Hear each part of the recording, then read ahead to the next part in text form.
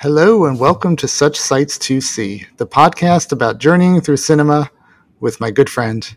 My name is Patrick, and my good friend here, the Mia Goth to my Ty West, is Eric. Hello, Eric. I understood that reference. I'm really excited. Oh, nice. I still haven't seen Pearl, but I did really enjoy X.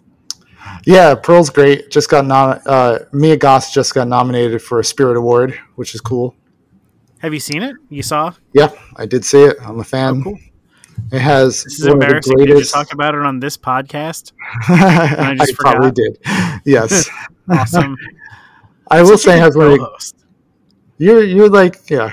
I mean, good is questionable, but you're a co-host. It's a subjective term. Yes. Anyway, Pearl has a great closing shot. I'm still thinking about it randomly. So, yeah, that's cool. Cool. So the idea of this podcast, we each watched a movie, and then we watched a movie inspired by that film, but we'll get into that a little later. First, let's talk about what we watched recently. I watched a lot, as usual. I'm sure you did as well. Sure. I watched things. The problem is most of the things I watch go in and out of my brain so quickly. So nothing memorable. Yeah, I guess I'd like to start this portion of the podcast off with a question for you. Ooh, exciting. Yes. Yes. One thing I watched made me ask myself the question. I guess it's really two questions. Mm-hmm. Why is Paul Feig allowed to make movies? And is he the most overrated person making movies who continually gets big budget movies and just makes really shitty movies? Wow. That's a lot to take in. I am not really a fan of his films. I'm going to look up what he's done besides Bridesmaids and some other junk. Ghostbusters, the Spy, Heat. The Heat. Yeah. Basically, I think he's just a vehicle for Melissa McCarthy to make movies. And he made I wonder if he's her puppet. A Simple Favor, which I literally hated. So, is that the one with Mrs. Ryan Reynolds and Anna Kendrick and Blake Lively? Yes. Yes. That was also terrible. Yes. Terrible. So the one I saw was The School for Good and Evil, which is the new, well, not at this point. I guess it's been out around a month. It came out the end of October on Netflix. Mm-hmm. It is 2.5 hours. It's a really cool concept, even though it is incredibly Harry Potter derivative. There's a school for good and evil. Shocking. Spoiler in the titles. Thanks. Right. But it's about fairy tales. So you go to this school and you're sorted into one of the two houses. You're either going to become a prince/princess or an evil person. And kind of a fun concept. The movie is 2.5 hours long, and it feels 2.5 hours long, but it also somehow feels rushed. And I went into this knowing really nothing about it besides seeing the trailer. It's got an all-star cast. It is Charlize Theron. Lawrence Fishburne plays like the Dumbledore kind of character. I forget who else. God. Michelle Yeoh. Michelle Yeoh and oh my God, why can't I think of her name? Kerry Washington. Kerry Washington, yeah. Great start to the podcast. A lot of good names. I think the two girls are also popular, but they're from like Nickelodeon, like kid stuff. So I don't feel bad about not knowing their names. Sophia something or other. Right. Anna Caruso. Yeah. But it is just so bad. Okay. Wow. So bad. It's boring. It doesn't make any sense in places. You could tell that it is based on a book, which I did not know going in. And I was like, I bet this would be a really cool book. And lo and behold, it is. I'm only like halfway through it, but it is already so much better. Some of the changes they made don't make any sense. Like, I totally understand adaptations and you have to change things, but just little things that would have added so much more depth to a film that is so flat and so poorly done. And I don't know why people keep giving Paul Feig money to make movies. I mean, he must be doing something right for audiences because he's producing a lot, he's directing a lot. So good for him, I guess. I But guess. yeah, But I give don't it to think he someone has. better, please. Yeah, I don't jive with his sense of humor. I don't think he has any craft behind the camera. So yeah, I'm with you. Well, I'm going to talk about something that's complete opposite of what you just talked about. First off, I liked it. Second, it's a movie called Pleasure, just from last year, directed by Ninja Thyberg. What a cool name! And it's Ninja Thyberg. yeah, I don't know if I'm pronouncing that properly, but Pleasure is about a young girl who wants to break into the porn industry. She's 20 years old. She moves to LA from Sweden, and she tries to make it in porn. And it's got this very fun behind the scenes look at that industry, but it also has very harrowing scenes, and it balances well between the two. Essentially, it's a it's a hero's journey type rise and fall of a character, and it just does so with a fresh energy and a cool underused backdrop of the porn industry. Yeah, it's very, very good. I enjoyed it. I mean, as someone with some experience in the in the you know the genre, I don't know Yeah. that porn is really under you. Oh, you mean as a regular film? Yes, as a regular film. Yeah, that's true. Oh, But so it stars a lot of real porn actors, and it does have a lot of real genitalia. Zelda Morrison is an actress who plays one of the main character's friends. She's a real porn star, but she is incredible in this movie. So natural, so full of energy, so just a really great performance. It's one of my favorites of the year, to be honest. So Zelda Morrison, look up her movies. maybe not in Google, maybe in IMDb. Yes. Let me quickly talk about another film that kind of similar in a way. Zola from last year as well. Zola is based on that viral Twitter story that about some girl who thinks she's going on a road trip with a stripper friend, and then the road trip gets crazier and crazier. Have you read that Twitter thread anywhere? No. So yeah, it went viral, and it's the idea of making a movie based on a Twitter thread is not very enticing, but it's really good. Directed by Janixa Bravo, another cool name, and has really great performances by Taylor Page and Riley Keough as the stripper who brings the main character out on this wild road trip. And Coleman Domingo shows up. He's really cool in this movie. And it's just another one full of energy, very fast paced, very imaginative camera work. And it takes this kind of a crazy road trip story, which we've probably seen a lot of those, and just really hits it really well.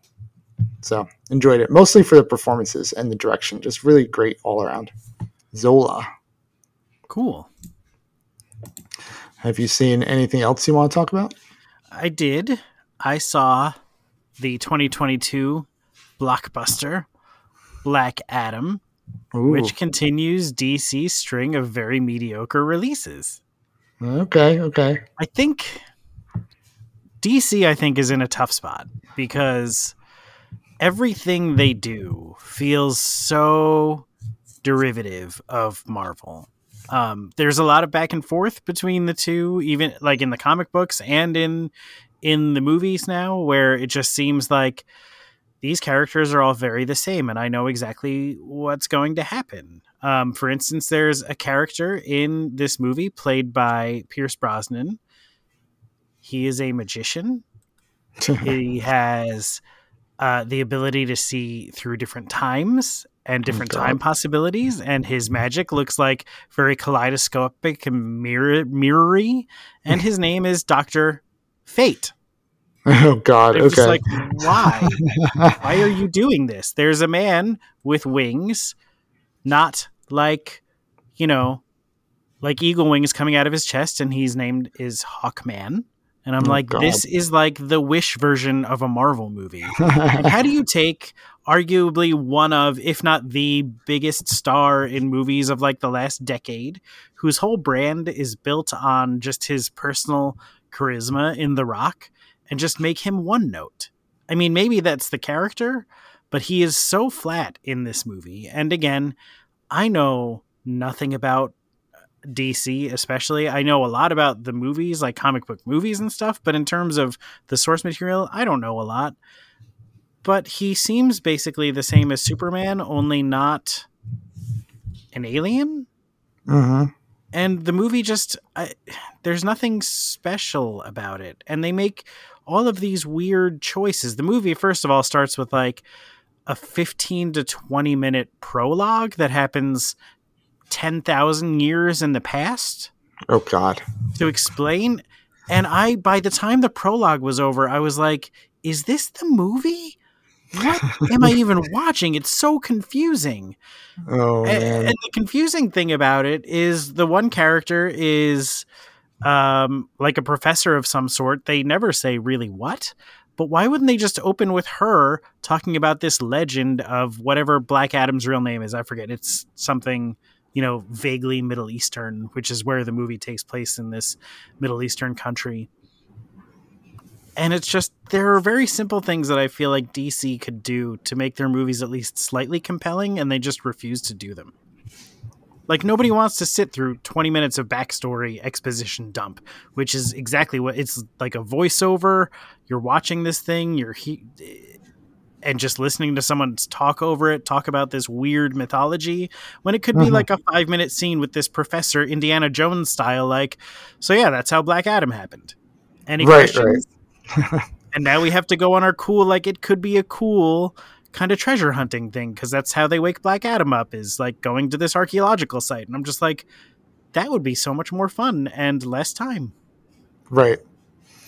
I don't know. I don't know if people are clamoring to see the entire origin stories of these heroes, or if it's just like they've been making these comic book movies the same way for so long that it's just expected that they have the whole origin played out.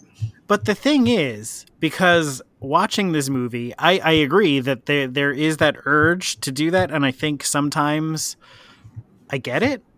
But the two characters, the one, Dr. Fate, played by Pierce Brosnan, and Hawkman, the inventively named Hawkman, played by Aldous Hodge, they're just dropped in there. I don't know what they can do until they do it. There are two other characters who I still don't know what they do besides get big. There's Giant Man. Atom Smasher, I'm sorry. Not Ant-Man, Atom Smasher. Okay. Gets larger by altering his genetic makeup. Does that sound familiar? Yeah, right. Oh, that's weird. It sounds exactly like Ant-Man, but not. So they don't. I actually went through IMDb after the movie to see, like, were these characters in the other movies? Are they in post-credit scenes? Nope. This is their first credit. And then they just introduce them and they die or do whatever in some cases. And you're just like, I don't know these characters. And what are we doing here? I guess that's for the fans, but you can't alienate people who don't know the comics, That's a problem. So it's like they do both things. They go way too in depth in some things, and then they're just like, oh, here are these guys. He's got a helmet. It does things, I guess. Well, I wouldn't have expected Black Adam to handle things elegantly. I wouldn't, but you have this big star. Just let him be himself and do fun things. Right. And their humor is so dumb. The Black Adam character, like, when they do let The Rock do some things, I guess the choice is to walk through walls instead of use doors, even when they're 2 feet away. And somebody says to him, so I guess they didn't have doors back then, huh? And he's like, no, they did. It's just like, well, why are you doing what? I guess it's a funny visual, and they just they couldn't figure out a joke to make it work. It still didn't work. Oddly Oh, enough, man. millions and millions of dollars. Well, I have not seen Black Adam. I'll probably avoid it. I am not a comic book connoisseur, but I do know that DC and Marvel basically had the same heroes in the comic book show up, like Dr. Fate and Dr. Strange. Mm-hmm. I don't know which one came first. Dr. Fate might be the first one for all we know. It's I guess it's less obvious if you're only reading like one of the comics, but when these movies are so much in the zeitgeist, we just know, like everyone knows who Doctor Strange is at this point, Right. It seems like a copycat, regardless of who did it Yeah. first in the comics. Mm-hmm. Yeah.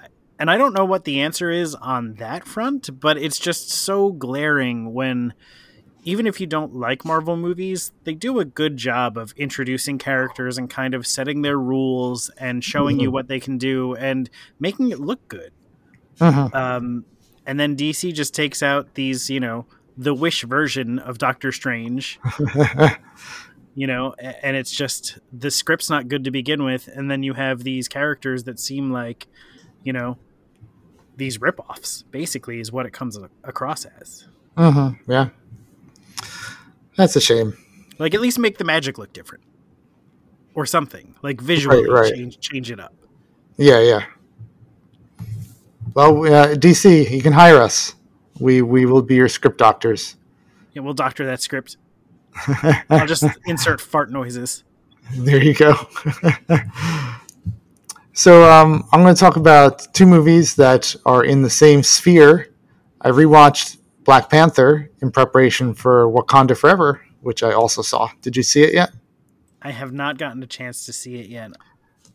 I will say that Black Panther is better than I thought it was the first time I saw it. I think it does a lot of things right. I think it hits the social commentary really well. I think that it has a strong climax. So I was just impressed with Black Panther. When I originally thought it was more of an average Marvel movie, I kind of like it more now.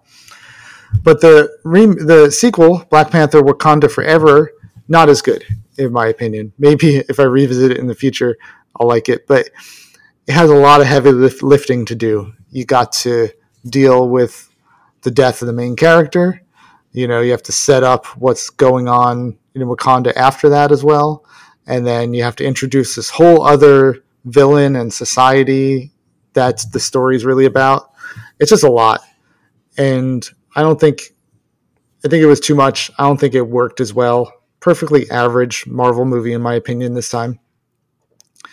It's also odd to release, speaking of comedy, of commonalities between the two comic companies, this basically has Aquaman clan in it. So I kept thinking about Aquaman, like, oh, DC did Aquaman first, and now Marvel's copying Aquaman. So, same thing. That's interesting. I don't know much about Namor the Submariner. Yeah. Although I just want to say Submariner all the time, even though I know that's not right. Yeah, Namor is, what they call him. And I didn't even know, I didn't know he was a regular comic guy, in the comics. I just didn't know, figured he was like a one-off villain or they made him up or whatever. But I learned afterwards that he's more popular than I thought. We'll talk about two more movies. Did you see Don't Worry, Darling? No, I have less than no desire to see that, which I know is not possible, but it's true. After hearing so much about the production, I was tired of hearing about the movie to begin with. Oh, yes. And I just don't care. I just don't care. A lot of controversy behind the production. Won't go into it. But Olivia Wilde directed it. Came out earlier this year. It's got Florence Pugh and Harry Styles and Chris Pine and Olivia Wilde. Great cast. Cool concept for a story, but that's all it is. Concept we've seen many times before. The script has a lot of problems. I don't know if that's because of the chaos on set, but there's things that pop up in the script that are never addressed later, and it goes to the most obvious place that you'd think it would go. And it really just copies off of Stepford Wives, just changing the what was happening around. It's basically Stepford Wives, and Stepford Wives is great, and this isn't. It does have Florence Pugh in pretty dresses, if that's your thing. Yeah. So, and I'll save the best movie I saw for last. Red Rocket from Sean Baker. Sean Baker made Tangerine and Florida Project. Have you seen Florida Project? Seems like a movie you may have watched. It's got Willem Dafoe in it. Anyway, Sean Baker has made these movies that they're like A24 type movies. They're low budget, but he does a lot with the budget, and they focus on like a real life kind of microcosm or community or like group or whatever. Like Florida Project took place in the very cheap hotels outside of Disney World that, people who worked in Disney World would like live there in these hotels, or people that got gypped and tried to get a cheap hotel thinking it was like near Disney World would like stop there, or, sex workers would like work out of these hotel rooms. Anyway, Willem Dafoe is the manager of one of these hotels. But the movie I just saw, Red Rocket, his newest one, is about an ex-porn star who goes back to his hometown because he's kind of at the end of his rope.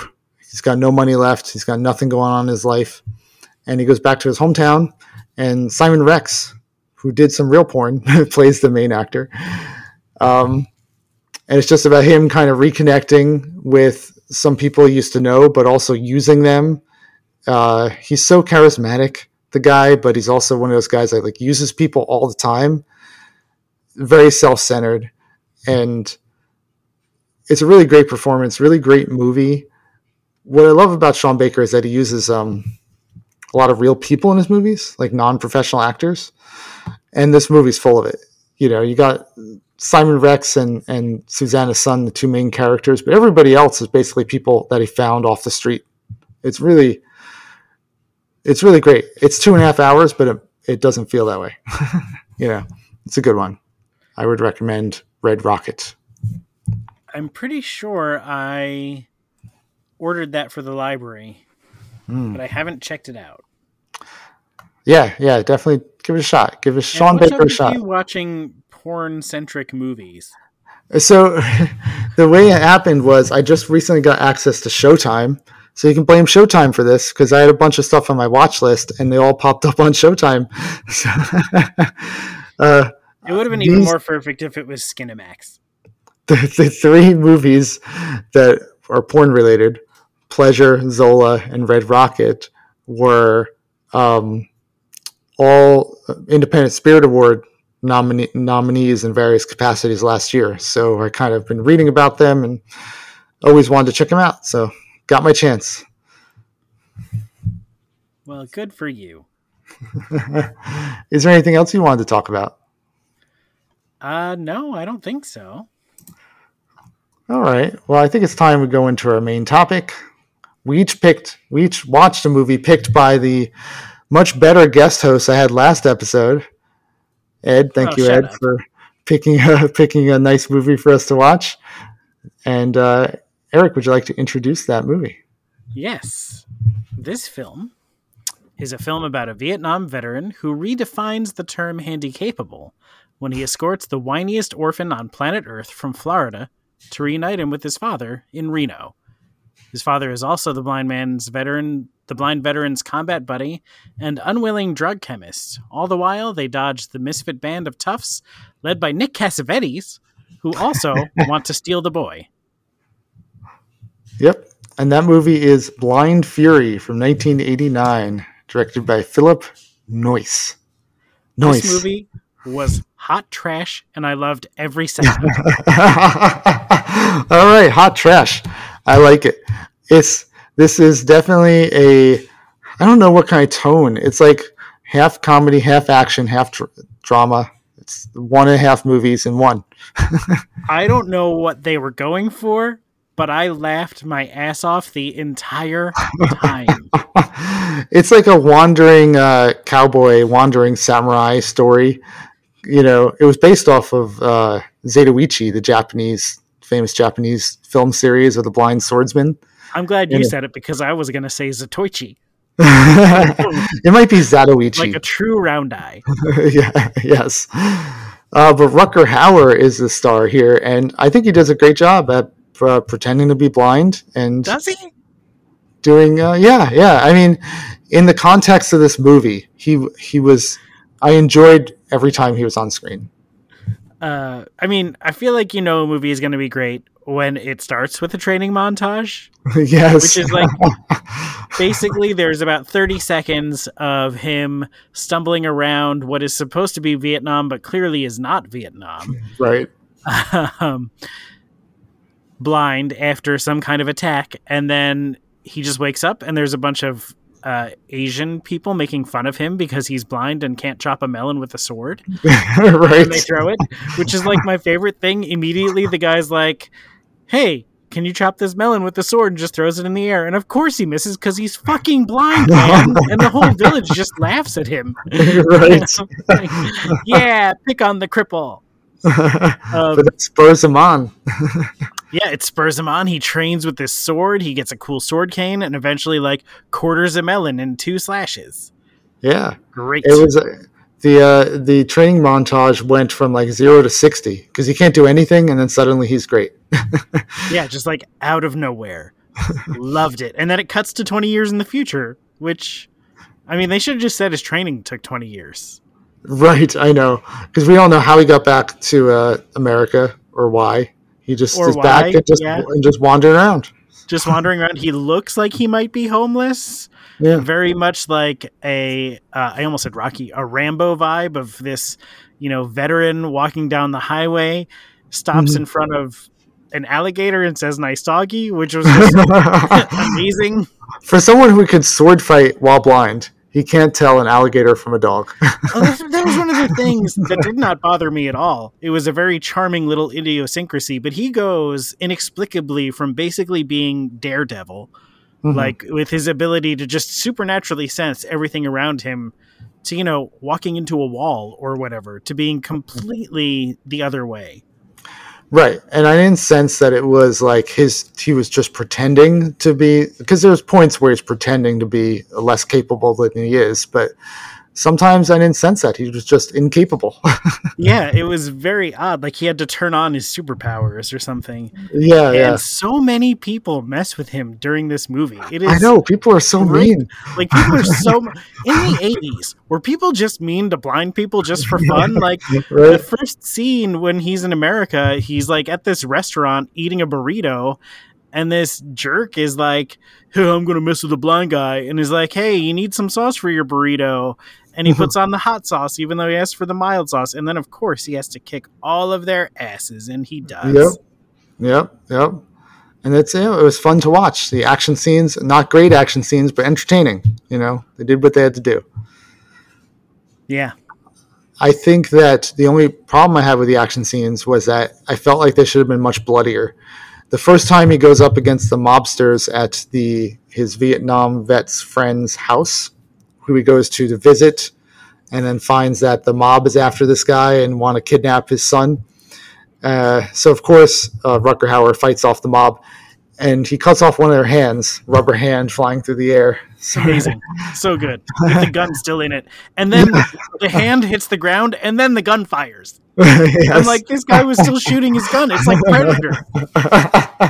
Yeah. So it's that was the only scene of real actual physical harm, violence. It really needed to be bloodier because he hacks his way through it I don't know, dozens of people during this movie, but they all kind of just slump over without any real impact. It's also inconsistent of when his sword cuts people and when it doesn't. Mm-hmm. There are times where he's doing the same slash which like actually kind of looked cool. I thought he does this double slash all the time. Sometimes people are getting cut and sometimes they're not. And I'm just like, is he missing? But they're still getting knocked out. Like, I don't understand what that was. Yeah. I don't know if he was hitting them with the flat of his sword or what, but it just felt to me like I don't know, maybe things were cut from to get a PG-13 or something. I don't know. It was great. What'd you think about the kid? I think I covered that. The whiniest orphan in the world. Yes. I think love the kid... how... Oh, my God, this is a fun fact. I was sitting there and I'm like, I know this kid. Why do I know this little shithead? Really? And I was like, I thought that he was in Home Improvement with Tim Allen as one of the kids. Okay. I was only slightly wrong because he was the kid in Step by Step. Really? He was one of the kids. He was one of Patrick Duffy / Suzanne Summers' kids in Step by Step. I looked him up on IMDb. I'm like, why does this kid look familiar? He did not get any less slappable as he got older. I had no idea because honestly, I thought the kid wasn't great. I'm like, oh no, he's child actors. Yeah. So I'm like, this is probably his only movie. I didn't know he was on a very famous sitcom for years. Yeah.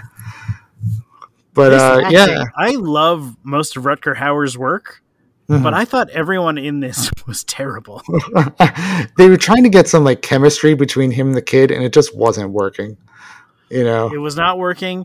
The all of the villains were like cartoon villains. Mm-hmm. My favorite part was when Nick Cassavetes, like they end up in the back of this van kidnapped, and he's playing with his sword cane, and he figures out it's a sword, and he's like, oh. And he cuts his finger on it. He goes, the damn thing is cursed, and throws it out the window. And I'm like, no, dude, you just cut yourself in a sword like a moron. Right. Oh, man. They made a really big deal about finding that cane, too. It was like a whole bunch of scenes. It was a whole bunch of scenes. So he tells the kid to start counting right after they throw the sword out the window.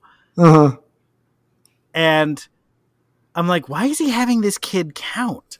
Mm-hmm. So then, they obviously end up beating these guys up and stealing their van. And then he has the kid start counting from there. And I'm like, why wouldn't he just tell the kid to remember where they are?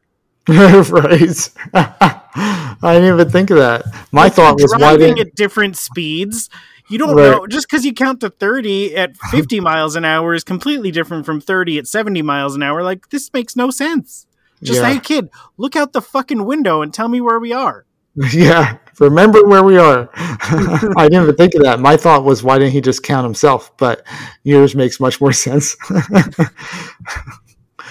Yeah, there's a lot of like goofy moments that they're bad, but it was still fun to watch. It wasn't like intolerably bad.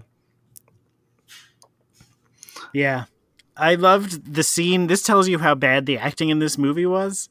They have this when the kid doesn't know his mom is dead for a while because he got knocked out or something. Oh, I know what you're talking about. And he finally tells him that his mom is dead, but they cut all the dialogue and just head to a crane shot that zooms out because clearly neither one of them could just get this shot. Neither one of them could pull off crying or like acting sad. And they're just like, fuck it, we'll just hit a crane shot and zoom out and have no dialogue. Just show the kid shake his head after like 30 seconds. Yeah, that's hilarious. I noticed that too with the pullout. Because I was like, oh man, how is this kid going to act when he finds out his mom is dead? He can barely do anything normally. Yep. So good choice on their part. And then the kid runs into a cornfield and you have a cool cornfield fight. Oh, all right. And I loved it. I would watch this anytime. It's got Tex Cobb as one of the bad guys, the big bad. He was cool from Raising Arizona. Oh, that's why he looked familiar. Yeah. I read some of the trivia for this movie, and I would encourage everyone to go to the IMDb trivia page. This is a Marvel movie. Oh, wow. Not really. It's inspired, though. They named the characters after Nick Fury and... their names are Nick and what's the other one's name? I don't remember. Well, they're named after Frank Castle. So they're Oh, supposed to okay. be the Punisher Oh, and wow. Nick Fury. I forget what the other combinations they were. Like the blind guy has the powers of a character in Daredevil Sticks that I've never heard of and hasn't been in any of the movies or TV shows. And I'm Okay. like, no, you mean Daredevil. He has Daredevil's powers. Yeah, I know. Oh. What did you think about the climax where they brought in that Japanese swordsman? Shokasugi! Yeah. When I saw his name in the credits, I was like, what? And then, I mean, it was cool, but I just wanted him in there for more than like 2 or 3 minutes of screen time. Right. He's Clearly, in so many of my favorite movies when I was a kid. Like all of those. I feel like he was in every one of the ninja movies that they made. Enter the Ninja, Ninja 3, Revenge of the Ninja. If it had ninja in the title, he was in it. 9 Deaths of the Ninja, including Ninja Assassin, the newer one. Which you know I love. I do. I don't know how you don't, but whatever. Oh my god, that was his last movie. Well, at least he went out getting electrocuted in a hot tub like we all would love to be. That's the dream. So, overall, it was definitely just a product of its time with that music. I wrote in my Letterboxd review that the music felt like it reminded me of playing Leisure Suit Larry. that like weird like 80s jazzy, I don't know. Yep. Elevator music. It was just so tonally off. There's something off about the movie, but it's a fun as a film. I this is one of those things that I give 2 wildly different ratings if you're asking me on the Letterboxd scale. As an actual movie, this is like a 1.5. Mm-hmm. But as a piece of entertainment, give it 12, give it 15. Wow! All of the boxes in Letterboxd. Oh, you really enjoyed it. I loved it. I enjoyed it. Maybe not as much as you, but I enjoyed it. I ended up giving it a 2.5. What the hell is wrong with you? right down the middle. All right. Well, we'll have to thank Ed for giving us something that we both enjoyed. Where did he come up with that? He pulled it off of our list. That was on our list? Yeah, it was on our list. I put it on there, and he took a look and pulled that one. That must have been on your list. It was, yes. Well, I refuse to thank you. So, as we do on this podcast, we each watch something inspired by Blind Fury. Would you like to go first, Eric? Yes. I was really in the mood to continue watching the Handicapable just use their superpowers, because I think these movies want us to believe that when you have a handicap, you gain other superpowers, which I think is true. So I watched a movie that I've wanted to watch for a long time called Don't Breathe from 2016. Oh, good by director choice. Fede Alvarez. And I really also enjoyed this one. It was not exactly what I thought it was going to be. He was less handicapable than I had assumed he was from the trailers, but still a really enjoyable, for the most part. I was on the side of the blind man until the last 15 or 20 minutes. Right, obviously. Basically, the story is these 3 tool bag teenagers decide to break in a bunch of houses. They want to move to California, and they hear about this blind guy whose daughter... blind veteran whose daughter was killed in a hit and run or reckless driving accident by this rich family in, shout out to Grosse Pointe, Michigan, which is where a lot of old money in Michigan is. Of course, the girl gets away with it, but there's some kind of settlement, so they know he has a lot of cash. The one character's father owns a security company, so they can break into his house, kind of. And it turns out that he is a badass and just beats the crap out of these kids who deserve it. It does go a little off the rails when it turns out that he has also kidnapped the girl who vehicularly homicided his daughter. Right. Which I was still like, okay, you know, a father's grief and rage, maybe a little weird, but then you find out that he was artificially inseminating her and then was going to do that to the main female character, which is where he kind of lost me a little bit in my sympathy. Yeah, who do you root for at that point? I was rooting for the dog. There is a dog in this movie, yes. And I was like, eat them both, buddy. I won't say how it ended, but yeah, I enjoyed it. Yeah, this is Stephen Lang right after Avatar, and Stephen Lang's great every time I see him. He's always entertaining. Yeah. There were so many cool shots in this movie. There was a lot of camera motion. There were a lot of cool high-angle shots of, I would assume, 2016. I don't have a good handle on the tech level at that point. I would assume they were drones, like the very early drone footage, maybe, or crane shots it could have been. But I really enjoyed how Fede, I have no idea how to say that name. Right. They both sound wrong to me. How Mr. Alvarez directed this film. I really enjoyed his visual style as well. Very good with setting up and paying off suspense. You know, when they're in the house and, you know, they're trying to avoid this blind man and he's just walking by them, you know, that was really, really suspenseful stuff there. I like that. Yeah. Yeah. I really, really liked this movie.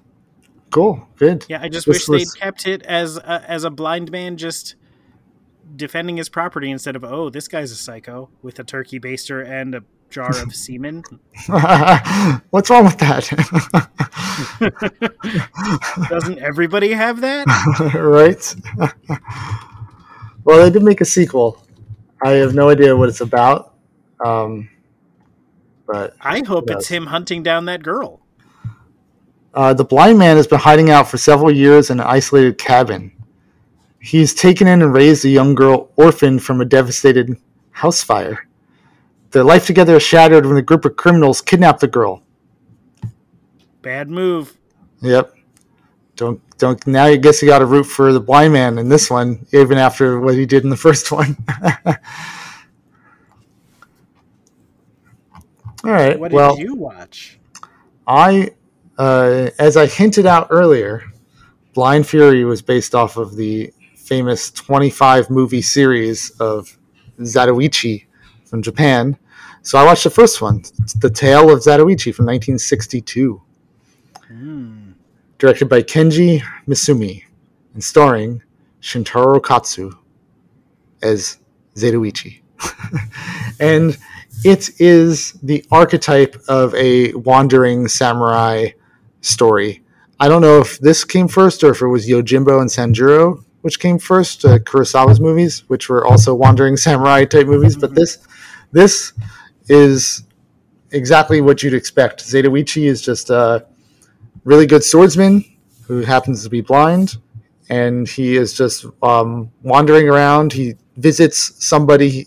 He's visiting somebody in this little town that he met a couple years ago, and it has a similar scene that Blind Fury had, where he's at this gambling hall waiting for this guy, and people notice he's blind, so they, he starts gambling with them, and they start to steal his money because they can see what's happening and he can't. But he turns the table on them and takes all their money in a cool way, which I won't get into because it's complicated. But it was cool. It's just similar idea where people are underestimating this main character right at the beginning of the movie, and you get the scene of how he's actually really capable. That scene was almost directly put into Blind Fury. Yeah. This wasn't gambling in Blind Fury; it was burritos, but it's the same idea. No, there was a gambling scene with the roulette wheel. Oh, the roulette wheel later on. I forgot about that. Yeah. When he gets to Reno and he's playing roulette and he's winning. Mm-hmm. Somehow, weird. That was that didn't make sense how he was winning, but whatever. I don't know how he was winning initially, but then they bring in, this guy with a device that's stopping the wheel. Yeah. And he can hear it because of his ears. Yep. Yeah. Great. Just great. He starts a whole rampage inside the den of the mob. Yep. So this place that Zatoichi is in, it happens to be the Yakuza, like a Yakuza den. Like the guy he was meeting was part of the Yakuza. And the guy's like, hey, we're going to start a war with this other Yakuza clan. Would you like to stay and help us? I know you're a great swordsman. He's like, sure, if you pay me, basically. And then it's just, but then he, it's just kind of building up all the relationships in this town while Zatoichi is there hanging around. And then he meets up with the samurai, the famous swordsman that the other side had hired. And they develop like this friendship before the war even starts.